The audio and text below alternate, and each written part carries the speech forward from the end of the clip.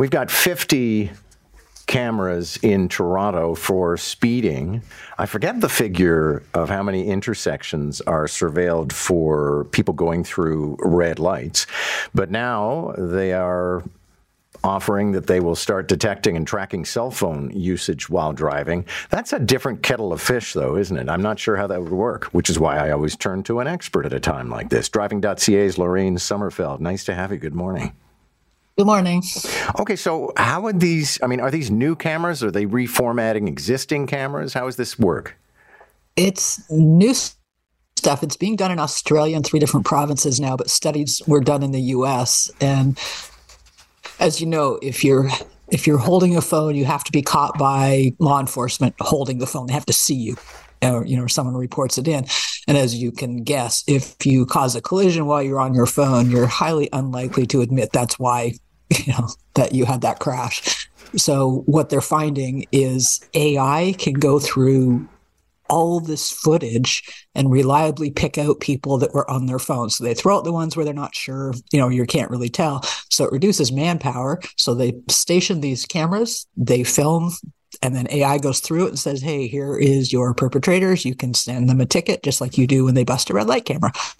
Okay, and so that's not doing it here. Yeah, the key to it then is this notion of AI that, the computer would be constantly, it wouldn't be somebody on the other end of a camera, it'd be the computer, and the computer would be able to figure out if maybe you were using a cell phone.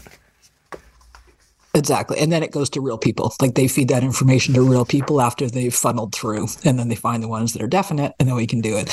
And for everyone, I'm a big brother screamer. It's like I can't stand all this oversight with everything. The problem is that distracted driving is overtaking impaired driving, and our roads, as you know, are deadly. They're absolutely deadly.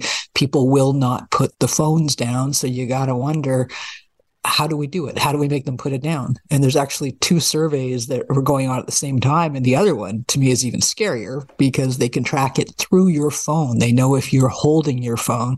So that's a whole nother, as you just said, a kettle of fish. Another question is, cameras outside your phone, catching you do it. That's one thing. It's another level if they're going to go into your phone, the gyroscope, and figure out if you picked it up. So these are the things they're looking at, though.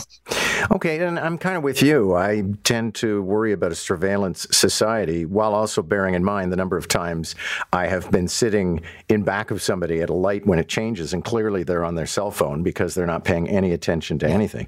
Now, that situation, not particularly dangerous. Coming up behind me on a cell phone, that's a problem. But yeah, I want to know more from you about your attitude toward this in terms of basically, we're going to be under surveillance at all times. And I get it, we already are. You walk through the Eaton Center, there's a camera on you.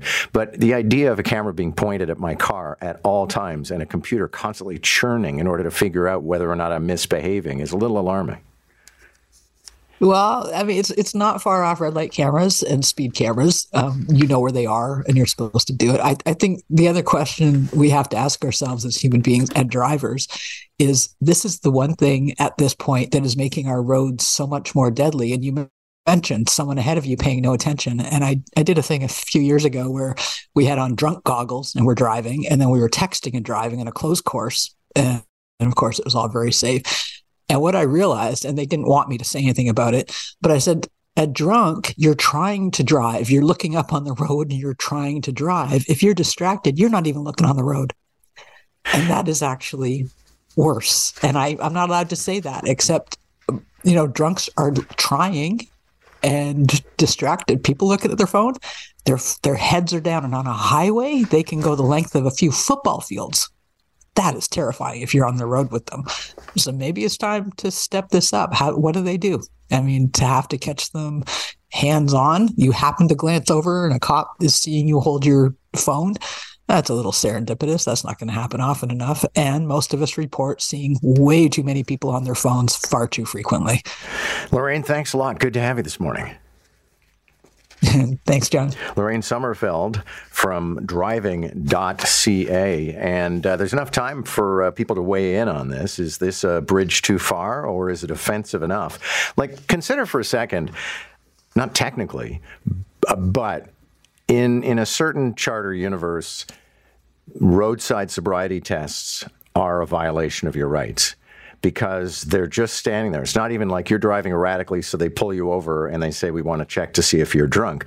They just set up a post, and everybody gets pulled over. Everybody has to stop. Everybody is interviewed by a police officer. It's happened to me a couple of times. And, you're honest, I was just at a bowling alley the last time I got one of these, and I had one beer because I would lose my job if I was ever pulled over for drunk driving. So I said that, and he said, all right, keep going, because I guess I wasn't glassy-eyed and disoriented. But they had to create case law in order to say that it was not, that the benefit to society was great enough that it was not enough of a violation of your rights to randomly pull you over and ask you if you have been drinking. No, so that is a place where you split the difference between charter law and charter rights and police practice. But in this case, is it necessarily a violation of your rights? It would be, I think, if they were constantly monitoring your phone to see if it was picked up or if it was moving. I know that there are some apps you can use or settings that you can use that if the car is moving, and of course the phone knows when it's moving, right? Because you got that for the map function, for example.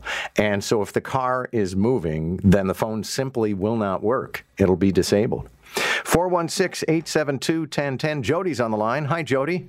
Good morning, John. Honored to be on the show. I just wanted to say that I've had friends that have been like Big Brother, Orwell-type people for a long time. I've never subscribed to it.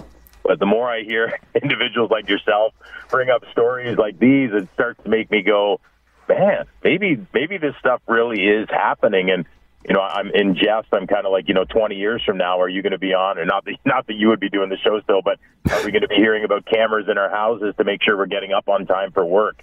And it's like, are we complacent? I don't know what the answer is, but it is weird. Yeah. Well, you know what, Jody? I always say that violations of your rights are always introduced as a means for your protection. And that's how it starts. And you're right. I'm not one of those people who thinks that it's going to go pell-mell and they're going to have a camera in my bathroom to make sure, whatever.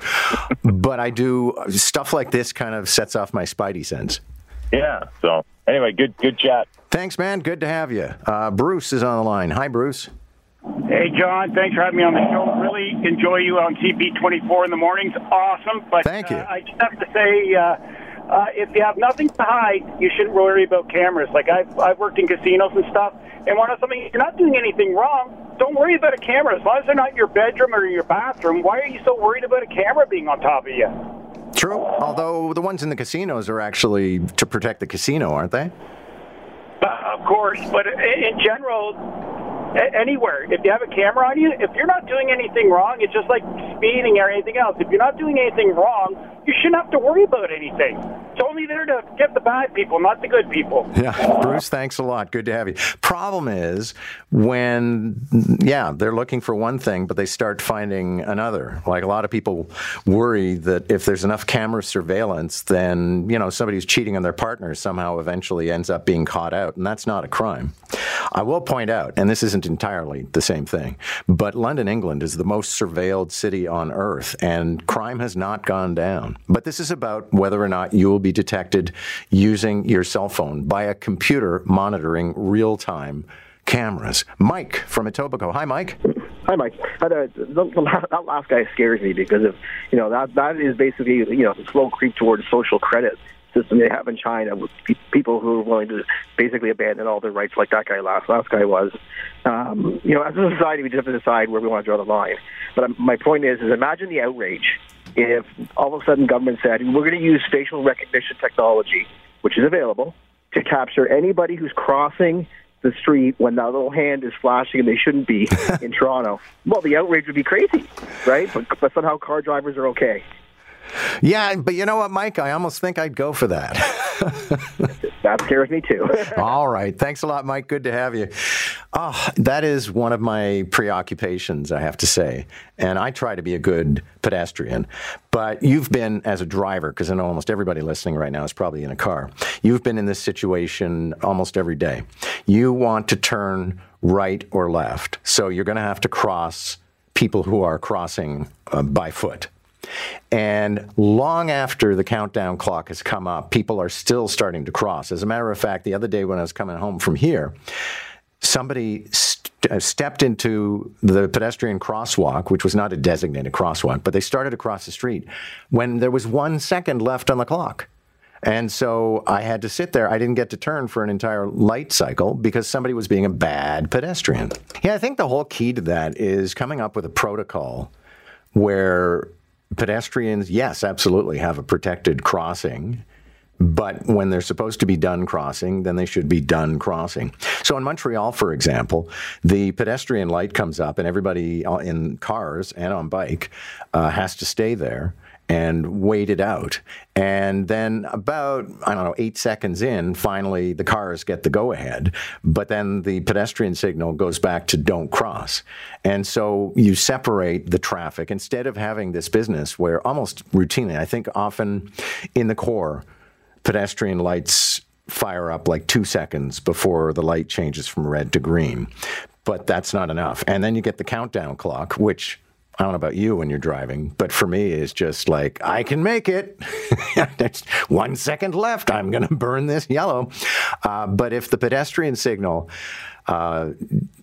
is still going with a countdown clock, then people are going to cross. So there are protocols. And one of the things I'll complain about forever in this town is we always exist as if there is no other city on earth that we could learn something from.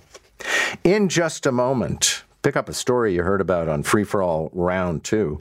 The lawyer for a guy in Chelsea, Quebec, who is facing $3,000 in fines for saying some really rude things on social media.